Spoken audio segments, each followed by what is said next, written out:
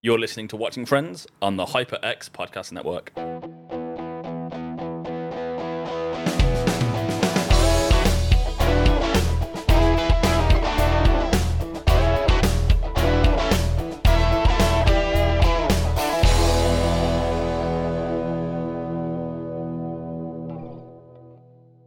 Welcome back to Watching Friends. We're back with Season 3, Episode 15, the one that in our post-it notes is called This is the Episode, but it's actually called the one where Ross and Rachel take a break. They do. I'm Ryan, and I've got Hummus. And I'm Mark. I think we do need a break. Yeah, I mean, I feel like we need a preamble, really, before we... This is an intense episode. Well, actually, so I put in the show notes just at the top that you're doing this episode, and I put this is the episode, but actually watching it back, it's not the episode. I think the next one is. Because in my mind, you know, this is the big breakup episode, this is where it all kicks off. It's like, no, actually, it's such a tiny part right at the very end. Yes. And it's the fallout next episode. You almost have this kind of gap where you see the beginning of the breakup, there's a gap, and then the episode afterwards is the fallout of it all. There is no massive thing that happens, I guess, that I kind of expected or was in my mind. Yeah, I get that. I think the episodes kind of blend together mentally really well. Yes. So you do kind of see this episode as both episodes. Yeah. To me, these two episodes are the perfect example of those like theatre masks, the comedy and the tragedy, because the one episode is just emotionally heavy, and there are some funny moments in it, but it's mostly really intense. So this episode is just emotionally, oh my god, like look what's happening. And then the next episode still has that emotional intensity, but it's like the writers knew we need to put some jokes in here, and then everything else that like Phoebe and Chandler and the guys get up to in the second episode is phenomenal. Because there's a lot of funny stuff that happens in this episode that I forget is part of the breakup, I guess. Because when you say, you know, the we were on a break stuff, you're like, okay, there's going to be an episode where it's going to be Ross and Rachel heavy the whole way through, and it's like, no, like that doesn't happen for most of this episode. It's next episode that you get a lot of it. So yeah, this will be fun. It will. What have you been up to, Mark? Feels like it's been a while since I've seen you properly. Yeah, I've been doing a few shows, work stuff, pretty boring things, nothing exciting. Been looking forward to this actually. Yes, I remember messaging you the other day, being like, oh my god, Mark, we finally got there. Like, we've got to the episodes, which in my mind are much later on in the episode. I don't know why, but my brain puts this stuff much later in the run. Yeah, you feel it being in like the middle of the show, not you know, in season 3, middle of season 3. No, that's 1/3 of the way through, not halfway through. Yeah, but it just feels, to my mind, it just feels like this is happening too early. But I think it's because, you know, as we've said many times, the very first season, you know, it lands and is already running instantly. There's no kind of build up in season 1 of like, oh, it's all right, and gets better. It's just amazing from day one. And it feels familiar from day one. There's no, oh, who's this character? Like, as soon as Monica comes out, you're like, okay, I get her character done.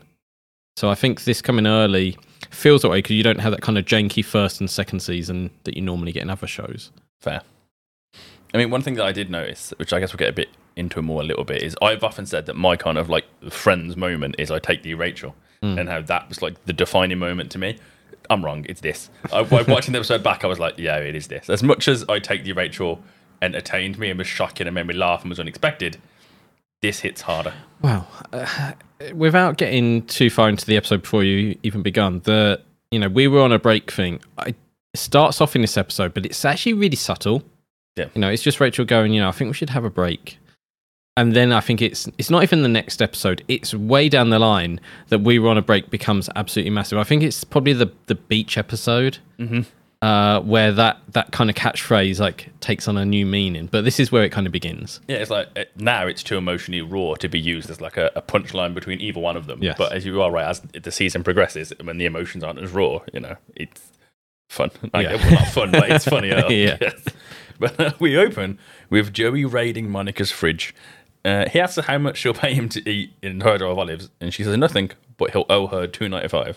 I think that's fair. And I was like, has Monica been keeping a tab on how much food Joey is eating? Because that's got to be way higher than the money he owes Chandler. Yeah, potentially. Well, I mean, he's got 2 fridges to work through, but we also know that Chandler does go to Monica's for food too. Yeah, I'm curious if how much do the boys owe Monica for food? Maybe that's how Chandler makes some money back. You know, it's like, well, how important food? Because I know Joey's going to eat it, so I'll just eat Monica's. Yeah. So what's down his costs? But Phoebe comes busting in, declaring she needs an atlas as she has a date with a dashing diplomat she met while giving free massages outside the UN, and she doesn't know where his country is. Phoebe figures bodies at peace, make peace, which is super sweet and like a bit of classic Phoebe. Yeah, although sort of weird, giving free massages. Like, imagine that. You're outside the UN, go, massage anyone? Anyone want a massage? I all imagine that sentence really depends on who's saying it. Yes. Like, if it's a hairy-armed, big-hand, sweaty, balding man, I'm probably not taking the free massage. Yes. He might be amazing at his job, but if he's got a little camping stall and like, free massages... I think it also probably depends what country you're from, because you could very well imagine, a spy being like, free massage? Maybe a Russian or Chinese spy with American diplomats. So, were those Trident subtitles? yes. But yeah, it's a very cute idea and it's very Phoebe, but it's very weird. Yep. I think a lot of the Phoebe things are really, you just accept that Phoebe's Phoebe and she's very quirky. She has her own way of thinking, yeah. So sometimes when she says stuff, you just go, oh yeah, Phoebes. Like, Yeah. It makes and then you think about it applied to anyone else on the planet and go, that's weird. I think they do this in the show, though. They get Ross to do Phoebe-style things, and you're like, no, like, you shouldn't be doing that, Ross. You're a man of intellect. What is this? Yeah, it doesn't work for his character. But Chandler then pops in, looking for an excuse to go check out the hot copy girl again. And Joey joins him. Come on, Chloe. Finish up with your customer first. Come on, Chloe. Come on, Chloe. Can I help you? Uh-oh. You know what? We're having second thoughts about our copying needs. And we'll need a little more time to think about it. Chloe, switch with me. There's some guys here who got a crush on you. Okay, that hurt us. Hi, guys. I haven't seen you since this morning. Well, You know, Hey, what are you guys doing tomorrow night? Both of us? Maybe. Does that scare you?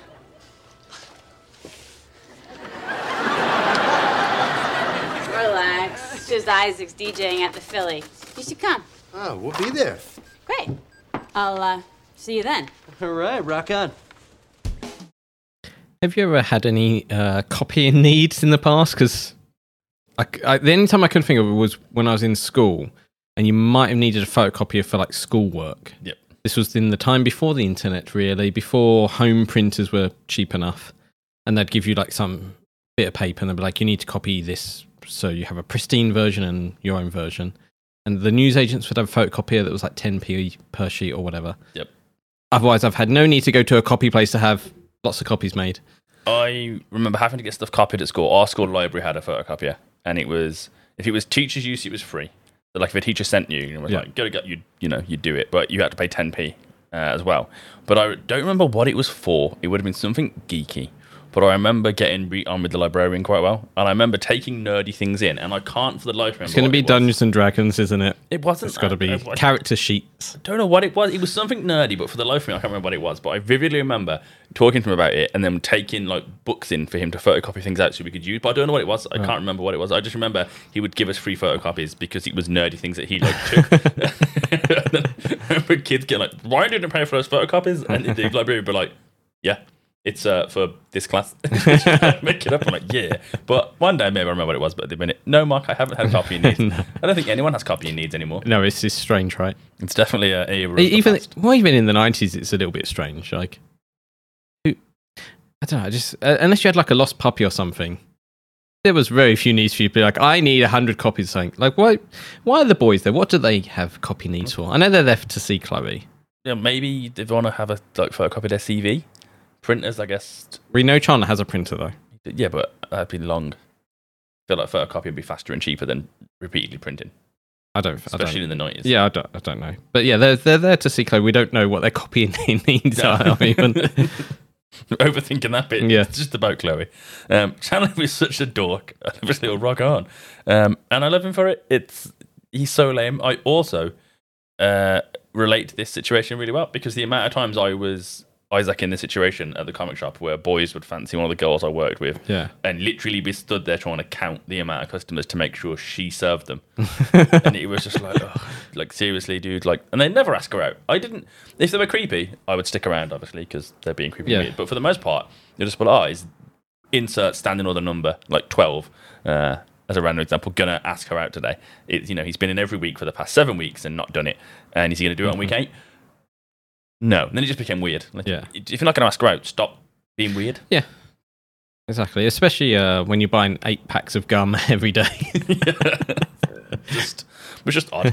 I deliberately do it where, like, if there are people really creepy and like waiting around, and what they would do, they'd sometimes walk up to the counter and try and like count how many people there were, work out if she was going to serve them, and then like skulk back behind the shelf and like browse the bus pass holders or whatever. Something like it's clearly obvious what they're doing. So the amount of times I'd be like, look, when they come over, just go downstairs. I'll send you downstairs or something, and we'll just make a cup of tea, and I'll serve them. And we do it all the time. We just wait. That'd be fun. I'd be like, well, off you go. And then I'd go, hi guys, and they couldn't move. Then they were stuck because I'd like spoke to them. Creepy weirdos. Because there is lots of times where you want to pick who's serving you. Normally, because the person you don't want is slow, potentially older. Yeah. And wants to talk to you. Like, no, I want the person who wants to get out of this job as quickly as possible to just put the things through the scanner and off I go. I mean, you might just have a preference in general, but when it's romantically entangled, it's just creepy. Like, just talk to her properly, because sometimes they wouldn't. They'd just stare at her, and it'd be like breathing on their comics, and it was like, oh my god. Well, let's explain this. You worked at a comic book store, so I think that just covers the whole story in a sentence. Yeah, pretty much. They were very strange, but it is funny. They weren't quite. Chandler isn't quite as bad as those guys. No, they've just got a crush on the copy girl. I don't like knowing her name. It was more fun. In the next episode, I just call her Copy Girl because that's much more of a fun name than actually, giving her actual name. Their nicknames are fun. Yeah. But we then joined Phoebe at the end of her date with her diplomat and his translator. This is me. Here. That's good. Pleasure.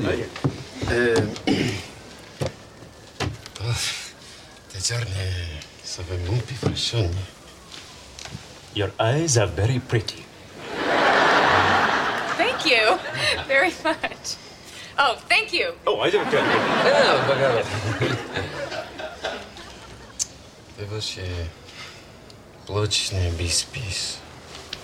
He would like to kiss you. Okay. You don't have to do that now. Oh, yeah, No, not him. No, you don't. Oh, you get here. c'è voglia Phoebe ti approccia non fa niente. Well, the moment's over.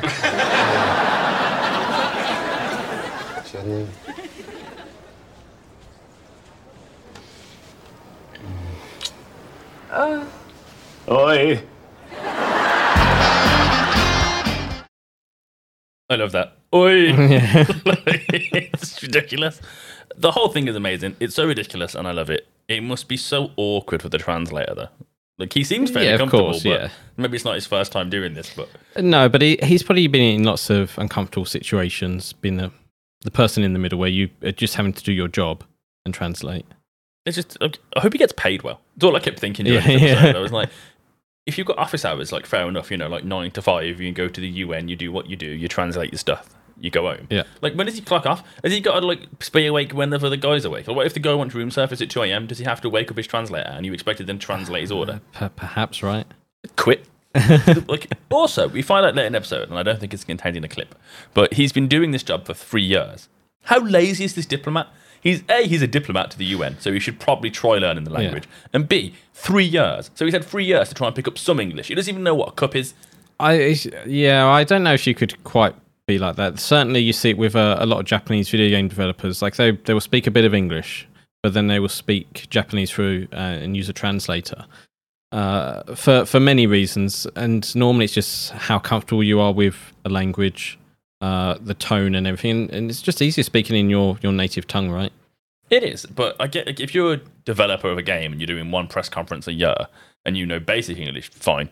And admittedly, as Westerners, we do tend to be quite lazy as cultures. Yes. Like the British learn English and then foreign English, which is louder and slower. When you're on holiday, you need to catch up. We take out some letters for the Americans.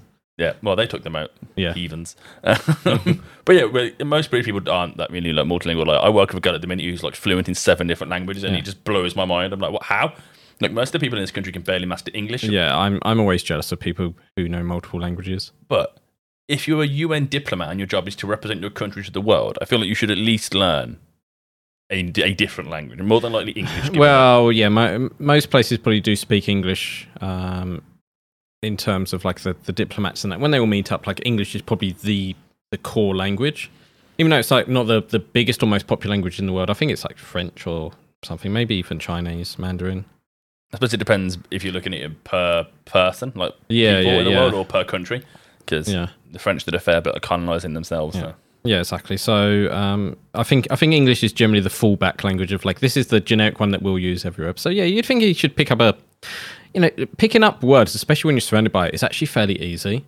It's the more technical aspects of the grammar and stuff that's way more difficult. Yeah, and I think most people would appreciate your effort to speak their language, even if your grammar was dreadful. Yes. Because they're trying to understand or Yep. immerse themselves in our culture. But yeah, 3 years and you can't even tell the difference between a plate and a cup. Yeah. That's easy. That's lazy. Yeah. Like, just do your job. Because it's his job as well. It's not like it's just a random thing where he goes on holiday and wants to be able to No. speak a few phrases. It's his job. So he's terrible at his job. And I don't know where his country is. I don't know what language they're speaking. Because, again, I'm English, I'm lazy with language. I didn't look it up. Also, Phoebe has a tiny globe. So is that country down to my thumb? But yeah, I think he's lazy and dreadful at his job. Fair. There, yeah, harsh criticisms. But, it's what we do here. Yeah. We overthink everything. Ryan's hot take of the episode. But next day, Phoebes is giving Monica the rundown of the day and how annoying it is when the translator gets in the way. Which I'm sure we've all had that experience, Mark. Yeah, definitely. Have you ever had an experience on a date where, not on a date, but when you're hanging out with someone and you're trying to, talk to that one particular person, but someone gets in the way? Well, no, I've certainly been around people who don't speak English very well, and they'll be in a group of us. And the difficulties is trying to make sure they're also included, because if you're all speaking English and they don't, you've got one friend who's translating bits to them, and they don't want to do that all night long. No, the person who can't speak English kind of misses out, and yeah, it can be difficult to try and keep everyone involved. And I think generally what happens is people will just split off into their language groups, I guess. Fair. That does happen, to be fair. When I'm in Amsterdam a lot, and there's obviously a lot of different cultures all speaking different languages, you will be at like a gathering sat at a party, and there'll be like two people having a conversation in English, or two people speak Ukrainian in one corner, or someone's having a conversation half Spanish, half English over there, and it's like really cool. But and I guess the difficulties being an English only speaker is you feel uncomfortable because you're like, hi, I also want to join in. Now speak my language. But which is because most people do. That's they do, but it still feels at least for me feels uncomfortable. So I'm like, it's embarrassing. I don't know your language. Yeah, I agree. It's very embarrassing, but it's just the nature of the beast, I suppose. Like, people learn English because they feel like they have to learn English, whereas well, I think it's the easiest. It's one of the most common languages, so they get taught it easier. Whereas you've got to learn Ukrainian, let's say. Unless you're going to live in Ukraine, why would you learn that? Same with Dutch. So Dutch is the worst because you try to speak it to anyone in the Netherlands, and they will speak back to you in English all the time. I guess it's one of those things where the reason people learn English is because it tended to be necessary for business. Yeah. And you would have your language, your mother tongue, and then it's the case of, okay, well, I'm going to go deal with the wider world. I should probably learn English. Well, even if you just watch casual TV, there's a lot of Western English content because of America, mainly, that you just pick it up. You look at BTS, they learn English because they watch Friends, because, they probably had subtitles, probably wasn't dubbed, like a lot of stuff. Yeah. Like in France, they make sure that lots of Western stuff is dubbed into French, like it's a law there, so they can keep the language. It's the same with their music. So you go to France, you're like, what is all this weird, wacky music? And it's because one of the laws there is they have to have so much percentage of the music there has to be French language music. Fair. Which is, to keep the language going, I guess. They should do the same thing in Wales. I think they do try that. Welsh is a great language to listen to. Like, when you hear people talking Welsh, it basically sounds like Elvish. Yeah. From Lord of the Rings. Apart from when they get random modern words like poppity ping and weird modern words that they haven't got a root for in their language. That always makes me chuckle. Yeah. There's some other funny Welsh ones, but I forget what they are right now. But yeah, I think that's enough time dedicated to languages. This is not Sesame Street with Friends. Ross turns up to see Rachel, but she's got to work late. And Ross gives Rachel a call, and Phoebe has a plan to get the translator out of the way. Hello? Hey, honey. Oh, hi. Hey, what's going on? Well, there was a disaster in shipping, and now I've got to get this order in. Honey, I'm so sorry, but it looks like I'm going to be here all night. What? How about I come up there? No, honey, please. I just have too much to deal with. Anyway, I'm going out with Sergey again tonight, and could you come and be the translator's date so that when it's time for our alone time, you two can split off? He's kind of cute. Well, kind of cute, like really kind of cute, or kind of cute like your friend Spackleback Larry? Hey, don't call him that. His name is Spackleback Harry. What does spackleback mean?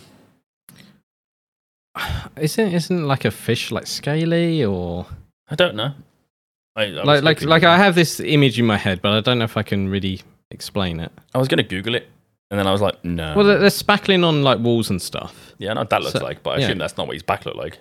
Maybe. No, I don't know. It just sounded gross. Yeah. And That's what I'm thinking in my head. But curiosity was almost going to get the better of me. And I was like, I don't want to Google this because sometimes you just shouldn't. You don't want the algorithm changing all your YouTube results. Yeah, I mean, there are certain phrases that people of our vintage. Yes. Like blue and then a certain breakfast.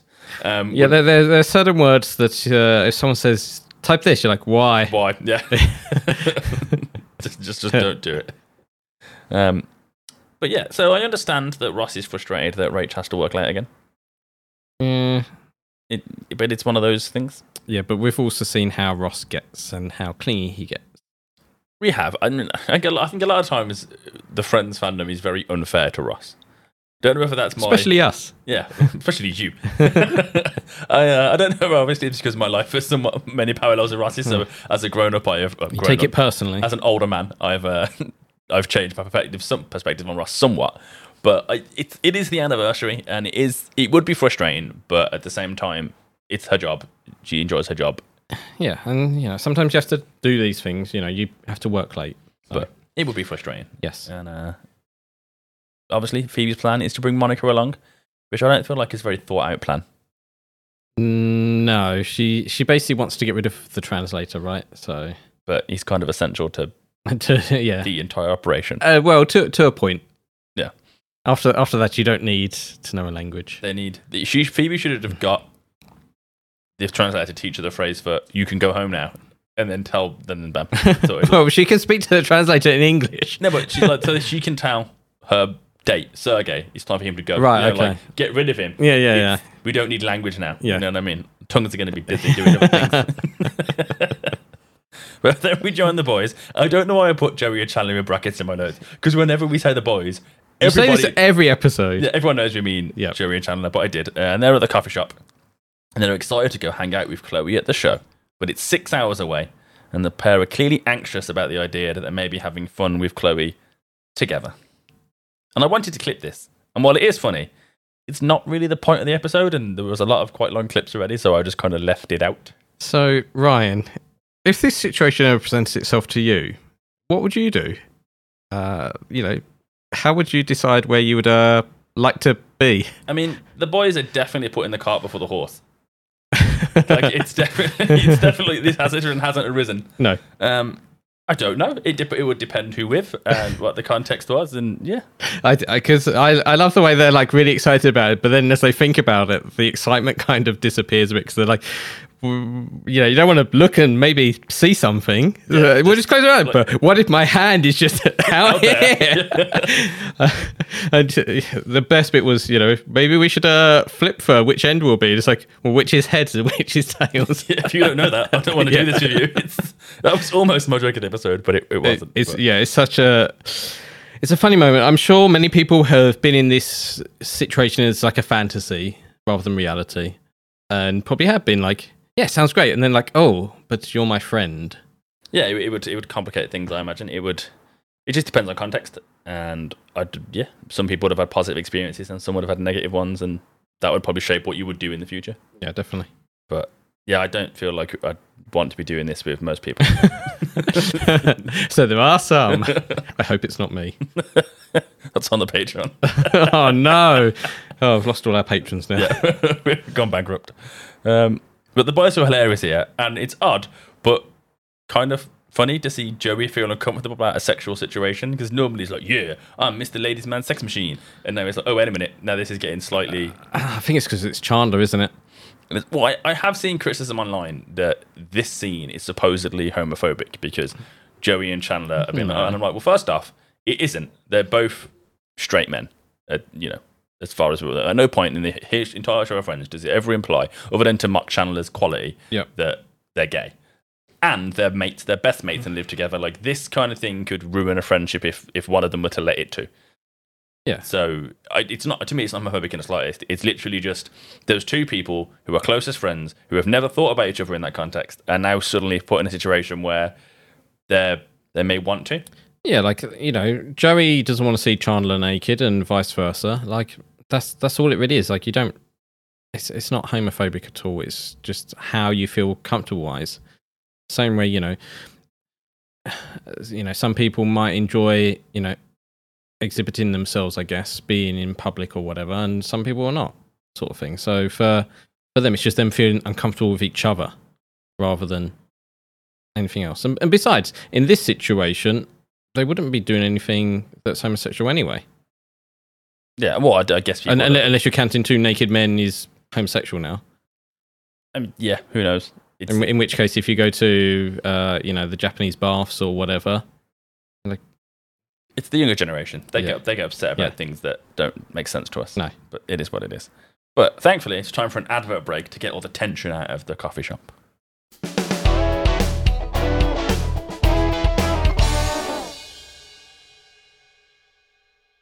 If you're a shrewd shopper, it's about to be your favorite time of the year.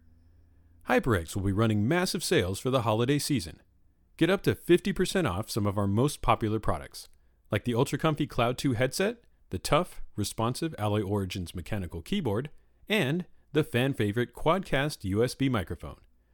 Sales will be going on at all major e-tailers, but be sure to head to HyperX.com and sign up for the newsletter to get the scoop on the biggest deals.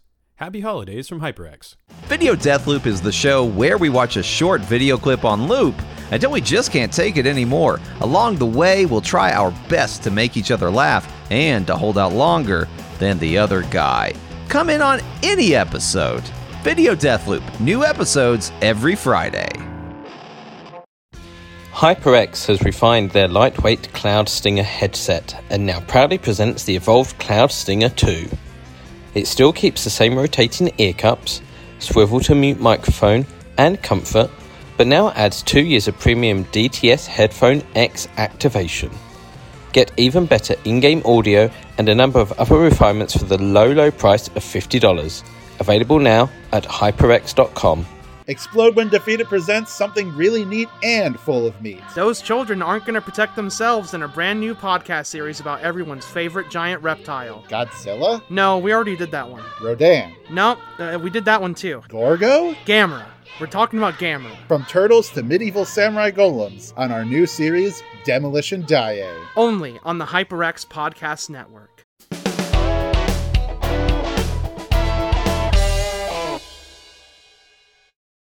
Well, we're back, and Rachel's bad work day is still bad, but then Ross arrives.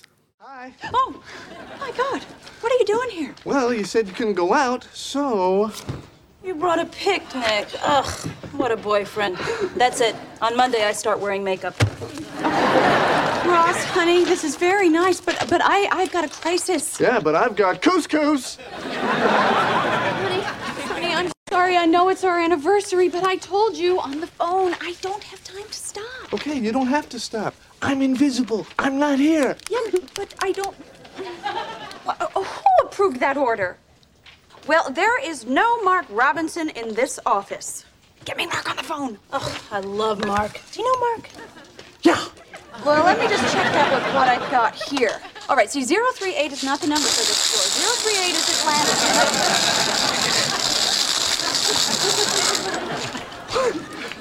Pepper? None for me. Okay, so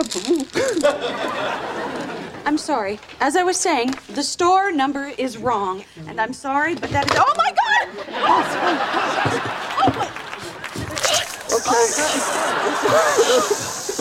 Oh, yeah. Oh, yeah. Excuse me, I'm sorry. I'm going to have to call you back. I've got Shemp in my office.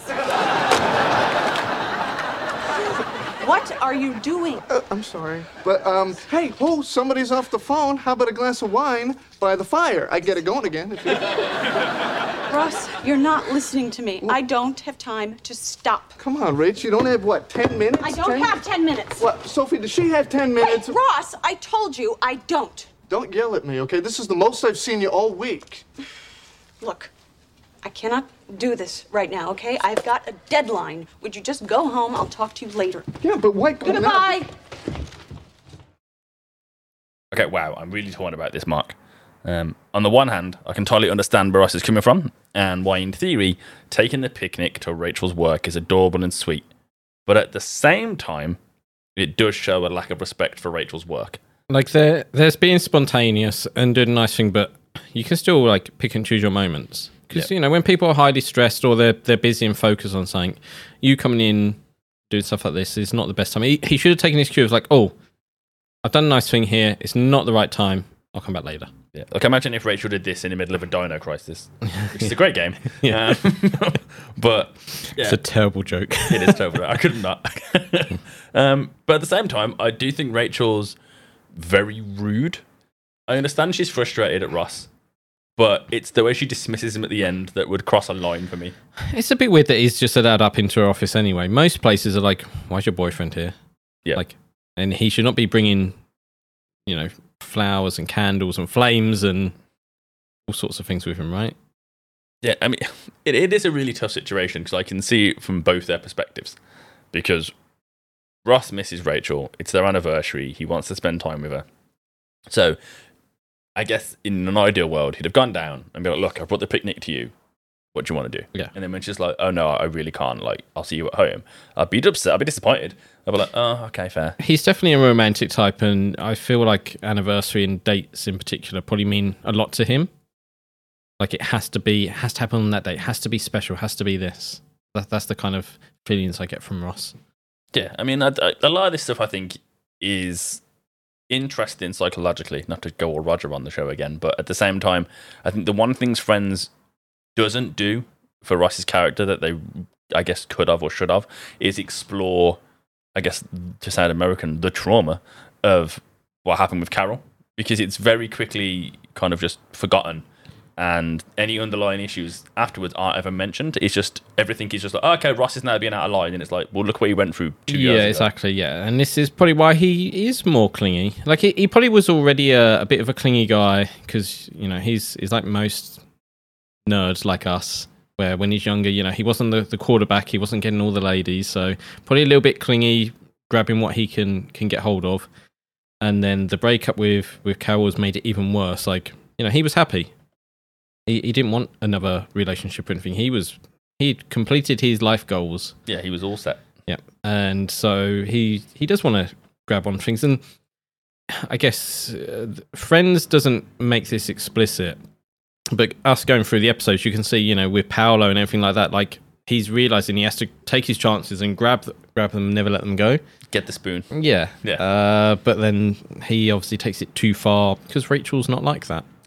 Yeah, I think a lot of this stuff is Ross just isn't looking at it from Rachel's perspective. No. Which is why I mentioned the lack of respect for her work. Because you are just turning up at someone's workplace when they've told you they're busy and swamped. If Rachel hadn't said anything, or had just been very casual, like, oh yeah, I need to work late, sorry, fine, I get where you turn up. But when she's already told you that she's not going to have time, and she's been very clear about the crisis she's in, at that point you should step back and be like, okay, well, you know, I'll keep the food warm and we'll see what time you get home. Well, that's the trouble with the show. Is like, you know, she's working late, as is her colleague, and you're like, well, is it 6 o'clock? Is it 8 o'clock? Is it 9? Like, you know, we have all had these issues at jobs where you got to stay late sometimes to get things finished or done. But this almost seems like the office never stops. Like they've joined the night shift team now to get these clothes out or whatever. So it's really hard to judge, you know, when Ross is there, if he's there too early or, you know, she's actually at work too late. Yeah, like, is it she was supposed to finish at 5:30, it's now 7 and she's still there? Yeah. Or is it 8:45 and Ross is, you know, starving, so he's taking, like, yeah, Friends could do well with some, you know, clocks on the wall. Yeah, because we do see in later episodes, you know, Rachel will go to work at like 1 a.m. and the office is all open and lit up and everything. You're like, this is a bit strange. Yeah, I do know of offices that are like that, where like the building's open 24/7, and if you want to go in to do work, they'll let you. But then, of course, a giant company is going to let you do work whenever you want to do it because it makes them money. Yeah. I guess there's quite a lot about Western working culture than anything else. But later that night, Rachel arrives home and Ross is waiting for her. Hey. Hi. Look, about what happened earlier. No, well, I completely understand. You were stressed. I was going to give you a chance to apologize to me. For what? For letting you throw me out of your office? You had no right coming down to my office, Ross. You do not bring a picnic basket to somebody's work. Unless maybe they were a park ranger. Yeah, well, excuse me for wanting to be with my girlfriend on our anniversary. Boy, what an ass am I. But I told you I didn't have the time. Yeah, well, you never have the time. I mean, I don't feel like I even have a girlfriend anymore, Rachel. Ross, what do you want from me? You want me to quit my job so you can feel like you have a girlfriend? No, but it would be nice if you'd realize that it's just a job. Just a job? Yes. Ross, do you realize this is the first time in my life I'm doing something I actually care about? This is the first time in my life I'm doing something that I'm actually good at? I mean, if you don't get that... Oh, hey, I get that, okay? I get that big time, and I'm happy for you, but I'm tired of having a relationship with your answering machine, okay? I don't know what to do anymore. Well, neither do I. Is this about Mark? Oh, my God. Okay, it's not. Oh, my God. I cannot keep having this same fight over and over again, Ross. No, you're making this too hard. Oh, I'm making this too hard. Okay, what do you want me to do? I don't know. Look, maybe we should just take a break. Okay, fine. You're right. Let's take a break. Let's cool off, okay? Let's get some frozen yogurt or something. No. A break from us.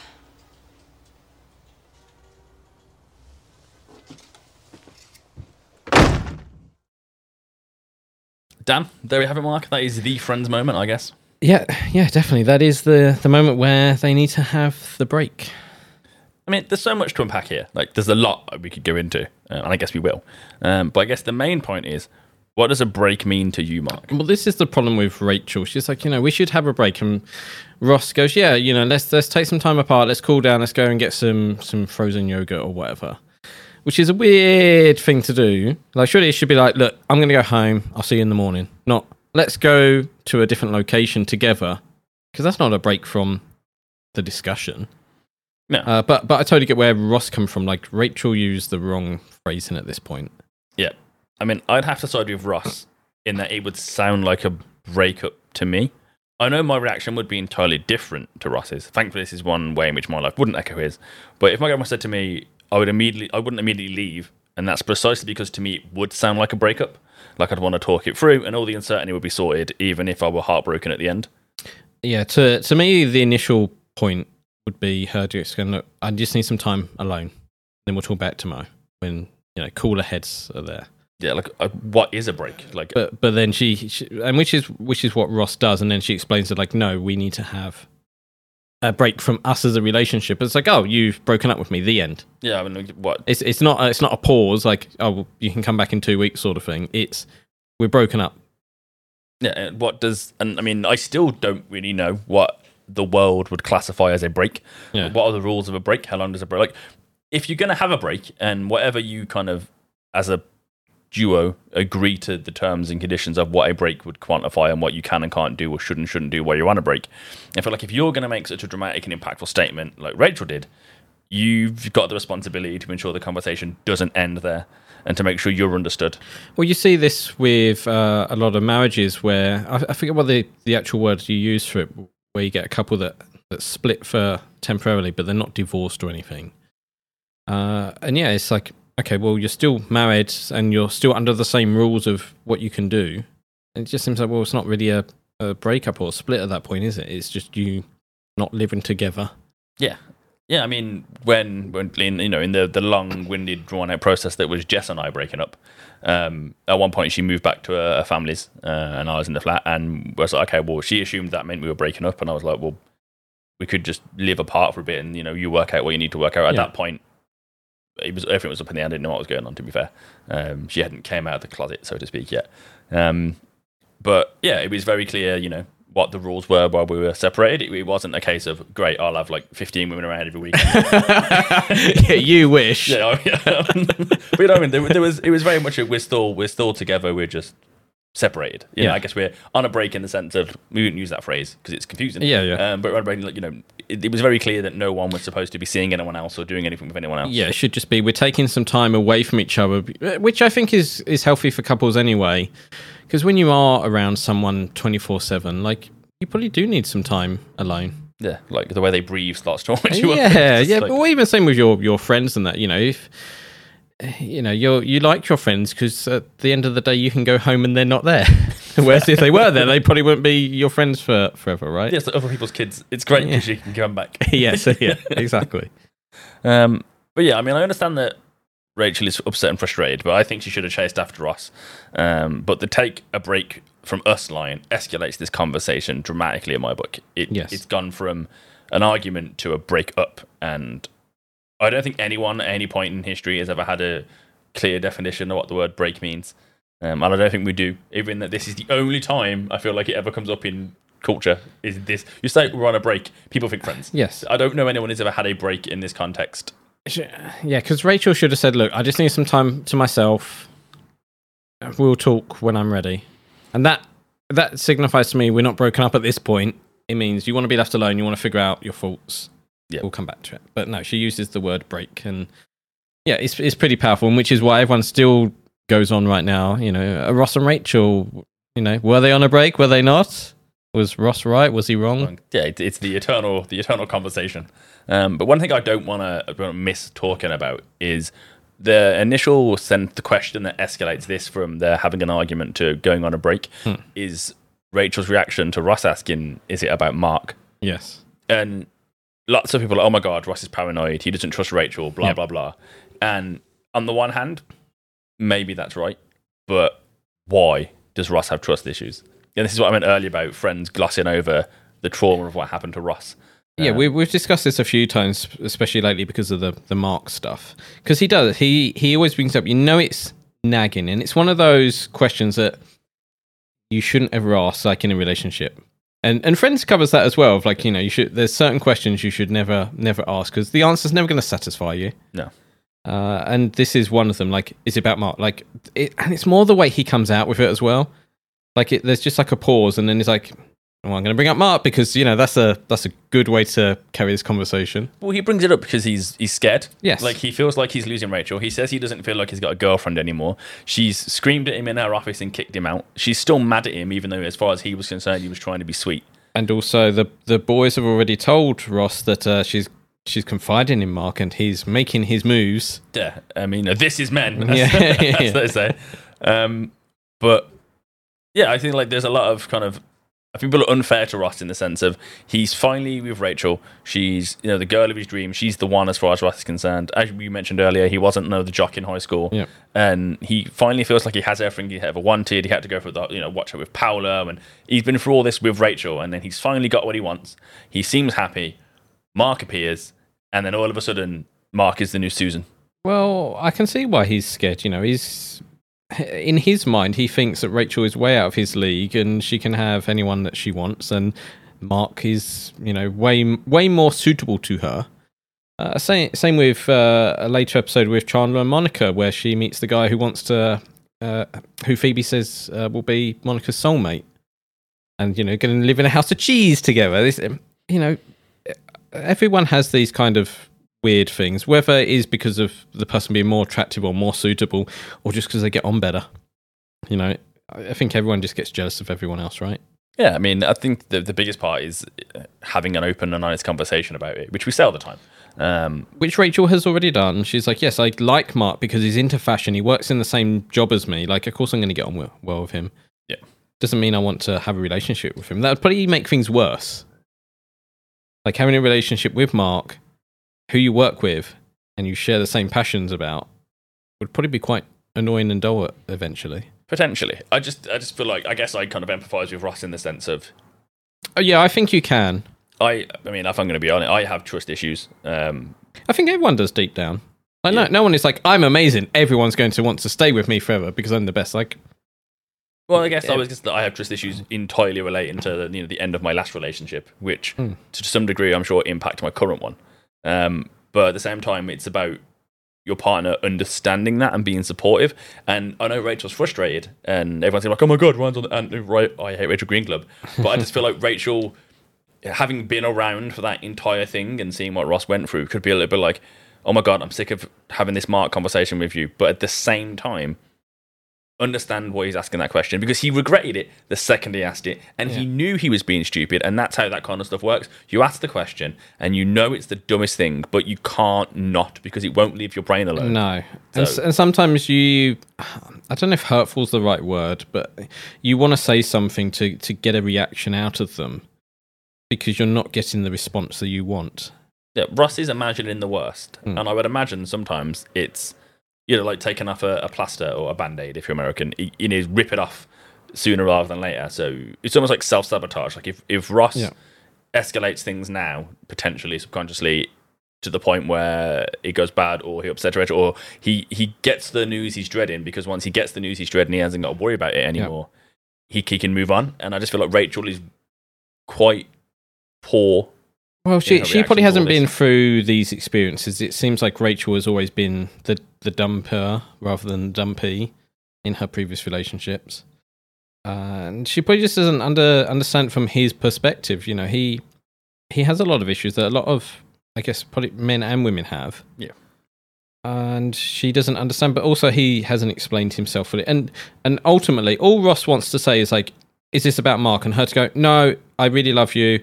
Actually, the issue is you were a bit clingy today and it was just a bit annoying. I'm really stressed, blah, blah, blah. And it could have been diffused really easily. Yeah, all Ross needs, like you said, is that bit of reassurance. Yeah. Even if it's got to the point now where it's like a Pavlovian response from Rachel to just be like, no, it's not Mark, it's fine. Like, just understand why Ross is asking the question. And it's nothing to do with her. No. It's not that he doesn't trust her, he doesn't trust Mark, which I think for the most part, for most people in relationships, is fairly standard. Like, if you think someone's a threat to your happiness, you're not going to like them. And well, yeah, that's your animal brain, isn't it? Like, to be untrusting of outsiders. Exactly. But he just wants reassurance or a sorry or something. But like a lot of people, Rachel doesn't want to give it up that easily. No, and it's not a reflection of how he feels about Rachel. Like, no, Rachel has given him no reason to not trust her. Like, she's been entirely fine the whole time. She's explaining things. For the most part, she's been really good. Just in this one incident, because of the heated emotion, she's not.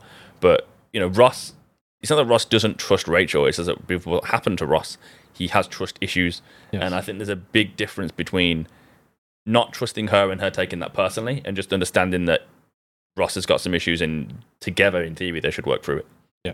But emotions don't often lead the best way to logic, do they, Mark? No, they don't. But yeah, it's quite an intense moment, and it was very impactful, even though I've seen this hundreds of times at this point, maybe not hundreds, dozens and dozens. I've watched the whole run of Friends a lot, and somehow this conversation is just as impactful as it ever were. You think so? Because watching it again and actually analysing it this time rather than just enjoying it, I don't think it is that impactful. It almost seems it's quite subtle in some ways, because there is no massive shouting match. It is no we were on a break sort of thing. It is just, maybe we should just have some time apart. And I feel Ross could have easily brought it back with a bit of time and just talking Rachel later on. And to me, this sows the seeds for especially the next episode and beyond. Yeah. But I don't think this is a big dun dun dun sort of moment, because at the end of the episode, it could easily come back around fine. We haven't had that finality just yet. No, but I think because it's so low energy in terms of the drama, it's very small and personal. Yes. To me, that was much more effective than if they had just been screaming the entire time, because it is just... It feels more real. Yeah, two people who are kind of emotionally exhausted and frustrated with the situation they're in. And for the most part, I think that's how most relationships do tend to end. It isn't normally a giant screaming match where one person's necessarily the villain. It is just a exhaustion. You've got as far as you can go, and that's that. And it's almost the worse for that, because you haven't got that kind of like wave of anger to kind of ride your feelings through. It's like, oh wait, this is real and tragic. I mean, it's not always tragic. Sometimes it's a good thing. But, in this instance, it's definitely upsetting for Ross and Rachel.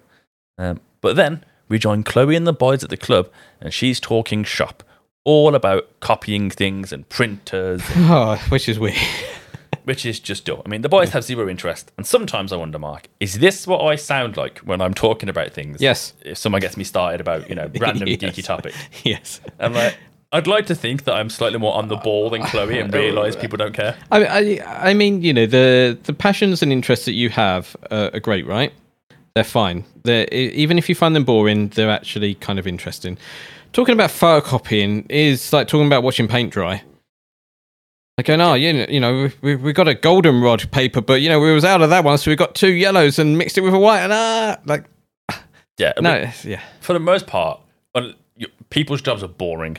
Like, you spend most of your week doing it, but the day-to-day in and out of your job is really boring. Yes. If I was to sit here and spend 20 minutes telling you about how I did insert A at my job, because you've got zero context other than what I'm giving you, it's not interesting.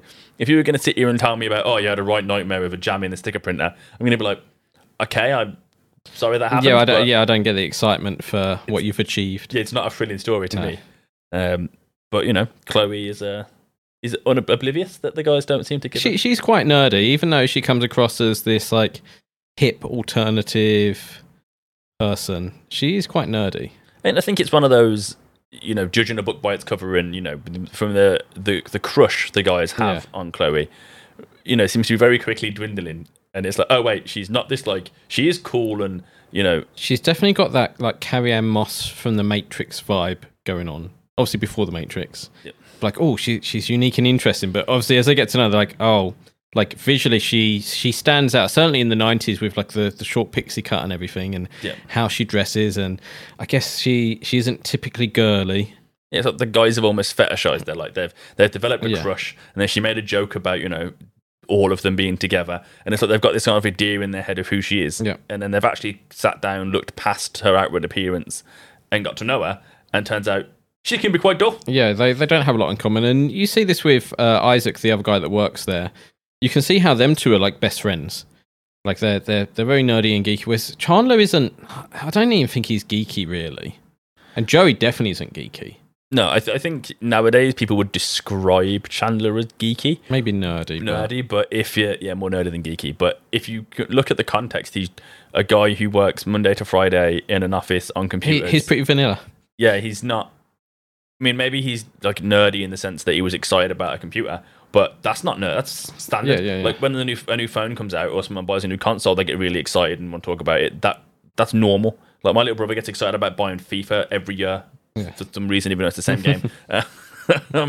But yeah, so I don't think he's that nerdy. No, and yeah, you're right.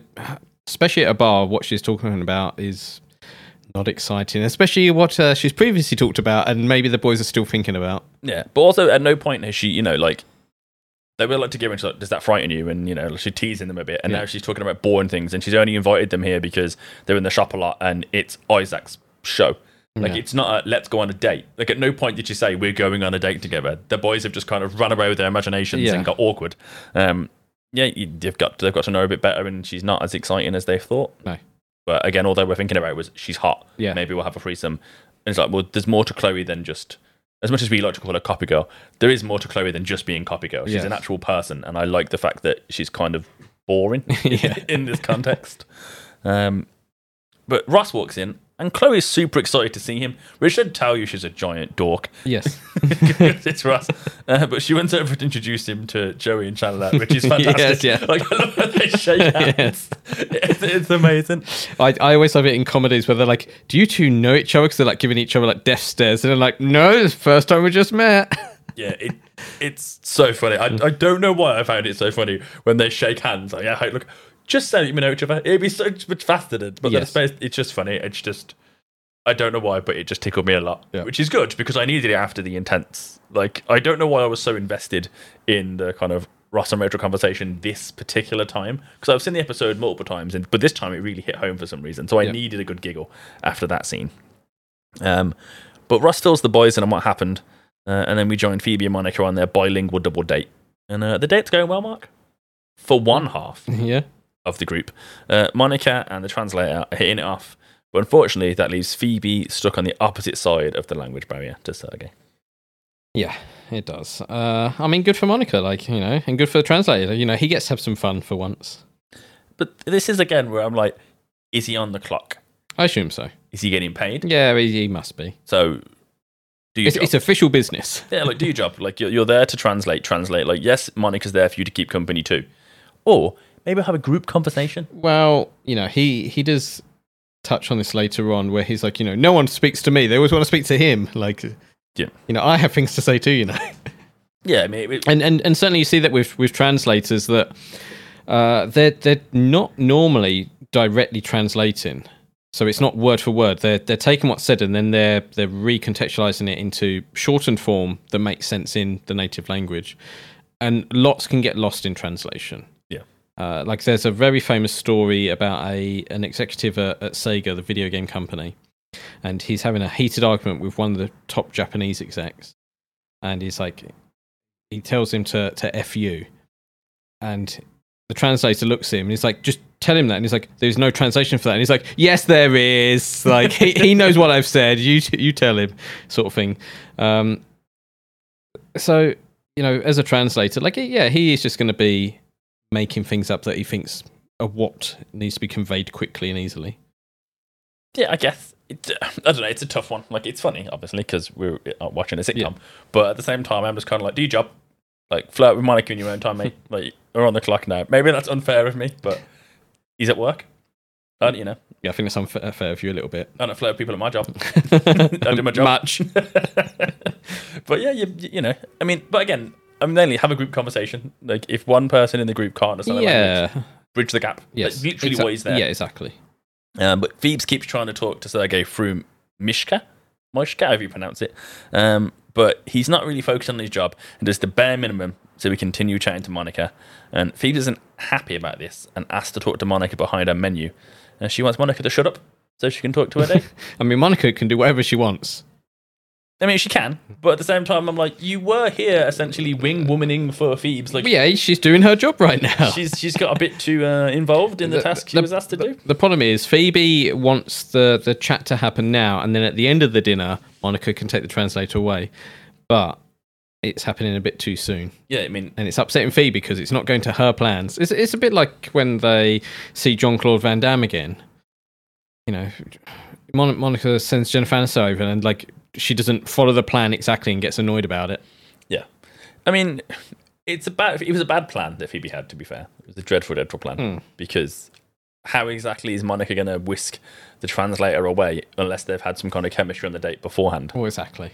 But I also understand why Phoebe's annoyed, because she'd be like, if that was us, I'd be like, Mark, you were supposed to... You're doing your job wrong. You're doing your job too well, if anything. You're being too charming. Stop distracting the translator. I'm trying to... But I also kind of feel like, well... How to phrase this in an appropriate way? I'm assuming that Phoebe wants the date to end a certain way, with a certain... Well, she wants to take him and be alone with him, right? With, you can fill in the blanks for yourself. Yeah. I kind of like, how much do you really need the language to get to that point? Well, yeah. I mean, at this point in time, though, they're having dinner. I think walking out of the restaurant right now is probably a bit inappropriate. I mean, if your translator's flirting with your mate, you just gotta... you get the tab. Yeah. I mean, maybe Phoebe's hungry, wants some food first. Take me by the hand, take me to the embassy. Yeah. But we go back to Rachel, and she sat at home by the phone, looking upset and drinking some wine. And I want an apartment that has a big, long window with a weird stool I can sit on when I'm sad. Because it's like it only happens in TV. I've never seen an apartment or a house or a flat or any kind of domicile where that's existed. Like, I want one. Like a grieving window sort of thing. Like a window bench. I want to be in my feelings, and I want to sit down while it rains, when Joey's looking into his little water feature. It doesn't exist, but there's something about it in my mind that makes me go, if I was ever sad, I'd be less sad there. Like, it would just be comforting. I don't know how cold it is at this point. There's snow on the windows, I guess, but I'd have a big blanket around me and be I'd have a cup of tea, or if I'm sad down, maybe some booze. And some chill hip-hop vibes in the background. I don't know. I'd probably have the blues on, to be honest, rather than some chill hip-hop. But whatever I've got, you know what I mean? Like, it would be a whole, as the kids say, vibe. It'd be a whole thing. It would always be worth being sad. Turn off the light. I'm doing my vibe right now. Yeah, just to be one with your feels in the corner. Yeah. But it's not real life, Mark. It's not what we get in the world. Maybe I'll have a house. I'll build a window bench. No, just so I can be sad in it. Yeah, because right now you have to do it under your Superman blanket. And yeah. It's not the same. No. With a Superman blanket and a torch. Like, it's not the same. But she's looking upset, having some wine, and the phone rings. She quickly snatches up the phone, but it's not Ross, Mark. Who is it? It's the other Mark. It's Mark, and he can tell she's upset, and he invites himself over. And then in my notes, in giant capital letters, it says, "This is men again." I mean, it's 50-50, right? He could be vulnerable woman, this is my chance. Or he could just be a nice guy. Remember, he's in a relationship. He could just be like, hey, look, you're upset. Let me come over. I'll, try and cheer you up. That's a good friend. But this is men. But he's in a relationship already.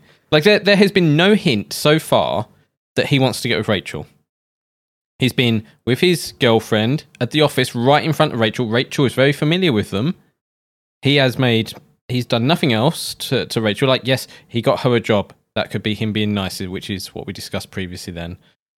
He's never flirted with her. He's never bought her presents. There's been no hints from him being anything but a genuine, honest person who's just looking out for her and trying to be a nice person. But Ross's whiskers are twitching. Yes. Which is a weird phrase to use if you don't. I think he's actually being genuine here and being like, look, you're upset. Let me come over. I'll cheer you up. That's a nice thing. I have multiple questions. Why is he calling her? Doesn't seem like it's work related. I assumed initially he was calling her because, oh my god, there's been a disaster at work. Because the plot needs it. I mean, they seem to be fairly close and talk often. Like you've got female friends that you talk to often. Yep. They could just be close. Like, but as we've said before, like she likes talking to him because they're both into fashion. They might just like call quite often. But he said he was going to leave a message because he's aware it's anniversary night. He's like, well, what's so urgent? You need to talk to Rachel about it now, or leave a message. Because if you're planning to leave a message, you can just talk about it later. Perhaps, right? It might be that he's just thinking of whatever it is at the time. Like, there's a new show coming up. It's like, look, there's a new show. Just let you know, we're going to sort it out tomorrow before I forget. Bye. But you are right. At this point in time, we have no reason to suspect Mark other than this is men paranoia. Yeah. But he calls her. She's upset. He offers to come over and, comfort her. And what does Rachel say? She says, no, don't come over. I don't want you to. Which is fair. And does he respect her agency to make that decision? No. And that's where Mark goes into the Ryan Naughty book.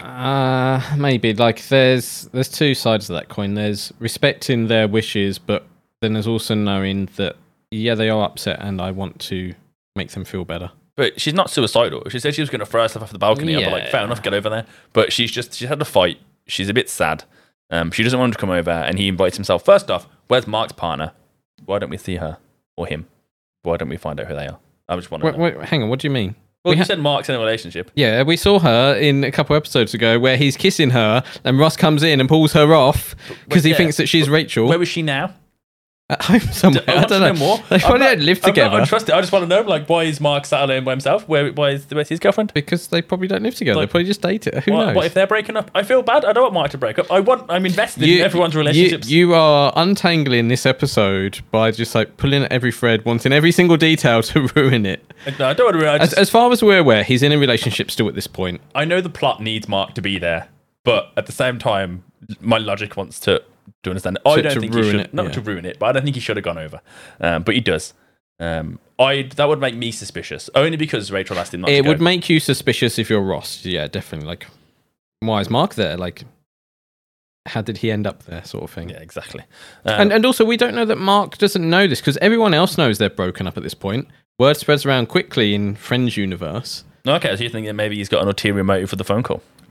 No, it could be that he phoned because, she's told, her colleague at work, me and Ross are broken up or whatever. Or she's told, Monica or Phoebe, and they've told whoever. And it's got back to Mark somehow. So it's like, I'm going to call her. I've heard that, things are not good. I'm going to be a good friend. Maybe it's just, other knowledge we have from later on. And Mark's smarmy face. Yeah, I think that's a lot. He's very suave, isn't he? Well, when he's like, "Isn't tonight the big anniversary dinner?" The way his face when he says that is almost like, "I've undermined the boyfriend." It's very oh, okay. Yeah. That's when you get the boyfriend's name wrong, how's Roger? It's Ross. Oh, of course. The classic moves. Yes. It's very. But you are right. We do just need to trust Mark at this point, and if we assume his motives are actually kind and true. he is being a nice friend, I guess, by going over to help. Yeah, that's where I think we should leave it at this point in time. But, you know, this is men, Mark. They're in capitals for a reason. But Joey and Chandler are talking some sense into Ross, because Ross seems to think that after you have an argument like this, you need to wait a amount of time. Yeah, we've heard this before from him, you know. It's the whole dating etiquette. You don't call within 3 days, you make them wait, and if you have an argument, can't call them right away, which I think has some value to it. I mean, don't call If someone's annoyed with you, don't hassle them. Yeah, but if you're upset, don't sit on... If you're still angry or upset or whatever, fine. Maybe now's not the time to call them. But if you're like, oh my God, what is going on? And you want some clarification, like, yeah, phone It's a them. delicate balancing act. Also, this is totally... No, it isn't. Would not work now. Like, Ross has to go off to find a phone on the wall to call Rachel after he stops being an idiot and decides to. And I was watching this and I'm like, well, now you just have your phone in your pocket. Yeah. Okay. Well, you just send a text message, right? Yeah, I guess. But meanwhile, Rachel is briefing Mark about what happened. Oh, and then we got into this big stupid fight. It was awful. I told him he treats me like a park ranger or something. Oh. And then I told him I wanted to take a break. I don't want to take a break. Oh, I'm sorry. Egg roll? No. And then I called him, and he wasn't there. Well, he's probably just out. Oh, thank you. That's very helpful. I'm glad you came over.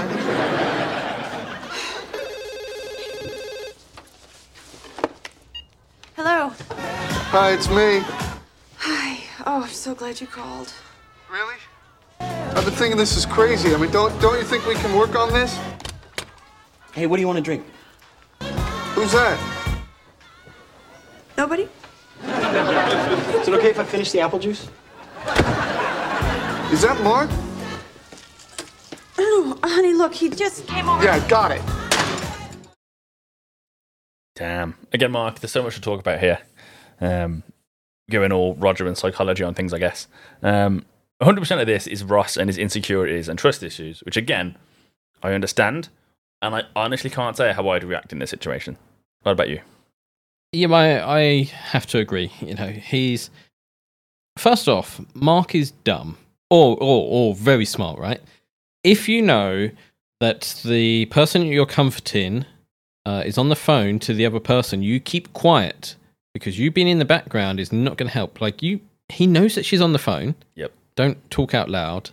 Same way, you know, when you're speaking to friends or family members, I don't be like, hey, Ryan, you know, do you want it? Like, you keep quiet because you don't know what they're doing, what they're talking about.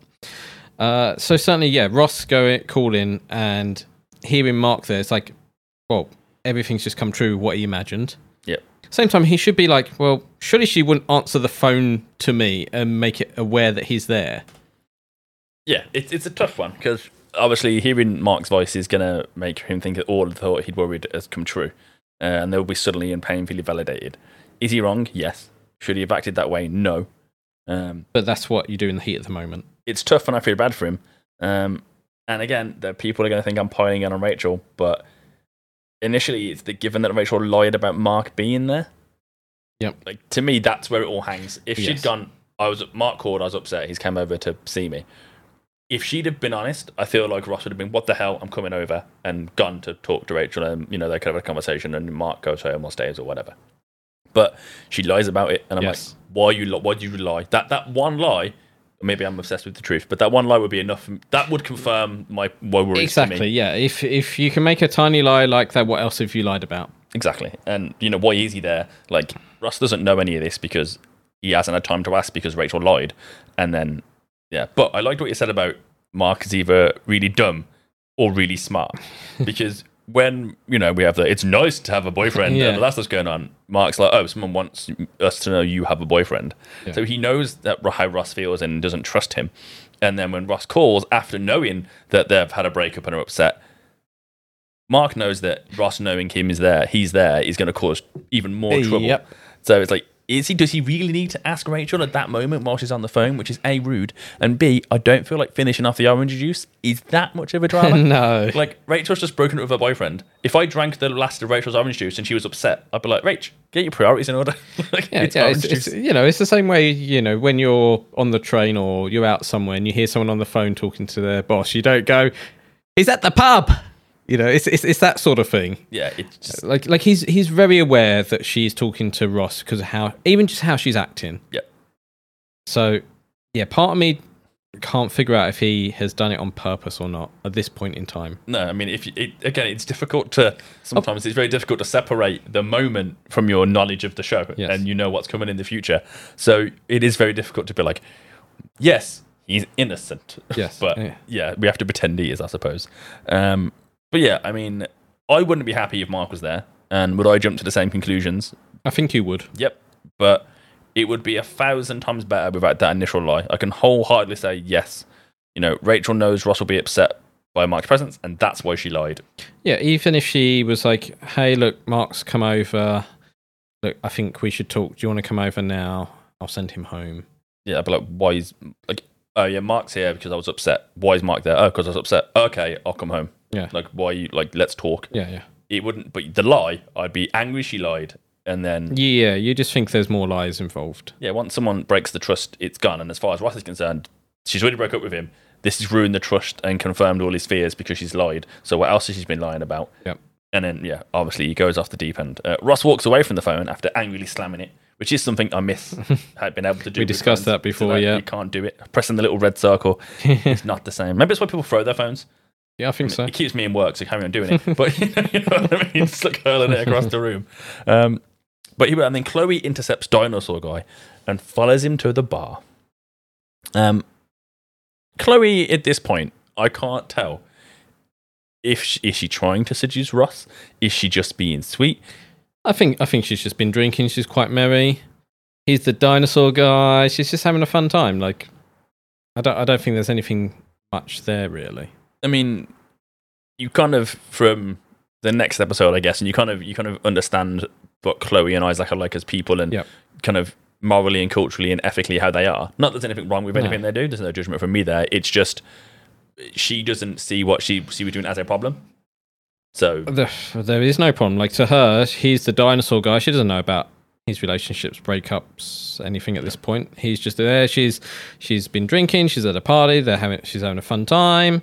Yeah, and we know from when she was chatting to Chandler and Joey about Ross, that guy they don't know, about, when they have to blow someone up to 400 times now, they say, let's Ross it, because she clearly, likes Ross. Yeah, exactly. But no one necessarily means there's anything more there. They just get on. They also probably only have seen each other in that work situation. Yeah. So this is also a time for her to get to know him a bit better. Yeah, she's just having a fun time, to be fair. But we leave this tension and are back on the bilingual double date, and I'll be honest, Mark, I've immediately stopped caring about this entire subplot. Yeah, I kind of like it as a little thing, and I totally forgot it's in this episode, because it is just a little throwaway subplot that has no meaning compared to like the bigger stuff going on with Ross. Yeah. So it's nice, but it's pretty forgetful, I guess. Yeah, it's just all this drama's happening, and I'm so invested in the Rachel Ross drama still, all these years later. We joke a lot about how my life seems to parallel Ross's and how I relate to him differently as a character as I've gotten older and experienced more things. All of that is true, but I don't think that's why this moment and episode remain so powerful. I think it's this and the final episode are the perfect storm of TV storytelling, and I can only think of one other moment that's as impactful in TV history, and that's the body episode of Buffy, which we've also discussed in previous episodes. This is a cliffhanger episode, right? It's in the middle of the season as well.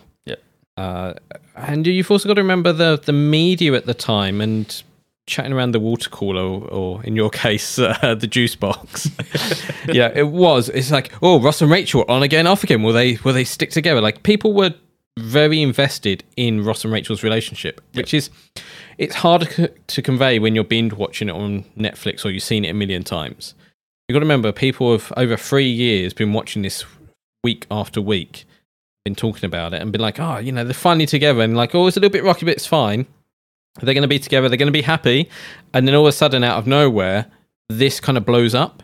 And there's been hints at it in previous episodes, but if you said 2 episodes ago, are they going to break up? You're like, no. Well, I mean, it's a credit to the show that even if the characters aren't necessarily consistent and some of them don't really develop much as people over the run of the franchise, it's still a testament to how loved these characters became so quickly. Like, by the end of season 1, you liked the whole gang. And if you didn't, you weren't watching the show. So anyone who was, still watching season 3 loved these characters, and you were invested in their lives at this point, like you are with any good fiction. And I guess the overarching story has only really been about Ross and Rachel. Like, any other character has had basically one-off episodes. Like, what's Joey done that's different from episode 1? Nothing. Chandler? Nothing. Nope. Oh, well, he got a promotion. What's Monica done? She's changed jobs. What's Phoebe done? Nothing. It is all Ross and Rachel has been kind of carrying the show at this point of being more than just a joke of the week episode to something that has a bit more growth to it. Yeah, and we learned from the reunion episode that people were running up to the cast and writers in the street and being like, "Oh my god, are they going to get together?" Yeah. Like, the people were desperate to know what was going to happen. And I guess from a writing standpoint, it's almost really brave that they did this quickly after them getting together. I don't know, because we've seen it with other shows where characters get together and it's boring. Like, imagine if Ross and Rachel got together and they were just happy. There's no more storylines there. No. The alternative is that it's on again, off again, which you can only do so much. And they certainly pushed it with the whole, Rachel is with Paolo. There's a cat involved. Paolo again. And like if they did it a couple more times, you'd be like, oh, I'm bored now. They're not getting together. Like, and The Big Bang Theory certainly had this issue. Mm-hmm. With Penny and Leonard, where, for ages, they're not going to get together. Well, yeah, who cares? And then they did get together, and you're like, okay. And then they broke up, and it's just on again, off again for 7 seasons. It's just really boring because there's no investment or drama there. It's just, it feels normal. So I guess they how do you time this? And for me, what's most interesting is that they break up now, and then for 7 series, they're not together, really. Yeah. And it doesn't feel like that. It does feel like they are kind of together, but I think that dynamic of them not being together, but it kind of things interweave at times, makes it feel like they are. Yeah, but I think you made a great point about, being around the water cooler back in the day and how it differs from binge watching the show, because you get your resolution as quick as you want it now. Yep. Whereas when we watched this back in the day, it was a week until you found out what happened, and it was like the talk of everywhere. It was new. It was on TV shows and all sorts, right? And just at school or at work or whatever. Like, people discuss this. It was in the papers a lot as well. Yeah. But as an audience, we're so invested in theory in Ross and Rachel at this point that to break them up this dramatically and this quickly and have this happen was like, oh my god, like I don't. What? And for me, as I guess perspective on writing, it's really brave because you've got this one thing that's kept your show going kept people invested, and you finally give them what they want, and you're taking it away pretty quickly. Well, don't forget as well that at this point in time, they were on a lot of magazine covers, especially Ross and Rachel. Some of the magazine covers are weird. They're all like dressed up in sailor outfits and doing tug of war, and some of the photo shoots they look fun, but they're not friends. They're really odd. And you got to imagine that Ross and Rachel would have been on lots of magazine covers of like, will they break up next month, sort of thing. So it was just in the zeitgeist, I guess. Yeah, and I was like, what was the script security like? Was it scripts on set only, and you can't take your script home? And what were the leaks like? Because this was a big TV moment. Yeah, you don't get them anymore. No. People, even if you're watching like a fantastic BBC One drama on iPlayer, you can binge the whole thing in a weekend, and then it does. I mean, Line of Duty, I would say probably the most recent show on the BBC where everyone's, oh my god, what's going to happen in the last series? But not episode, series, because people can watch it at a pace they want to. Yeah. We don't consume TV the same way, so I don't think we'll ever get a similar situation like this again. No. But I guess we should close out the date though, Mark. And Phoebes and Sergei have clearly had enough.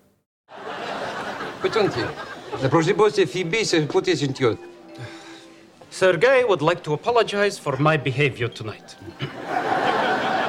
Well, tell him apology accepted. Oh, he's unbelievable. I mean, for the first time in 3 years, someone actually wants to talk to me, but you think he would let me enjoy that? No! You silly diplomat. Why'd you learn some English, Sergei? Excuse me, but isn't he paying for your dinner? Hey, the man's dog just died. Pinky boy.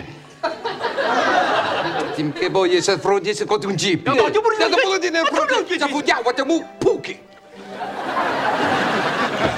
Отец, противодействие. I have just resigned my post. Would you care to accompany me to the Rainbow Room? I have diplomatic coupons. It will be my pleasure. My guy has coupons. Your guy can't even say coupons.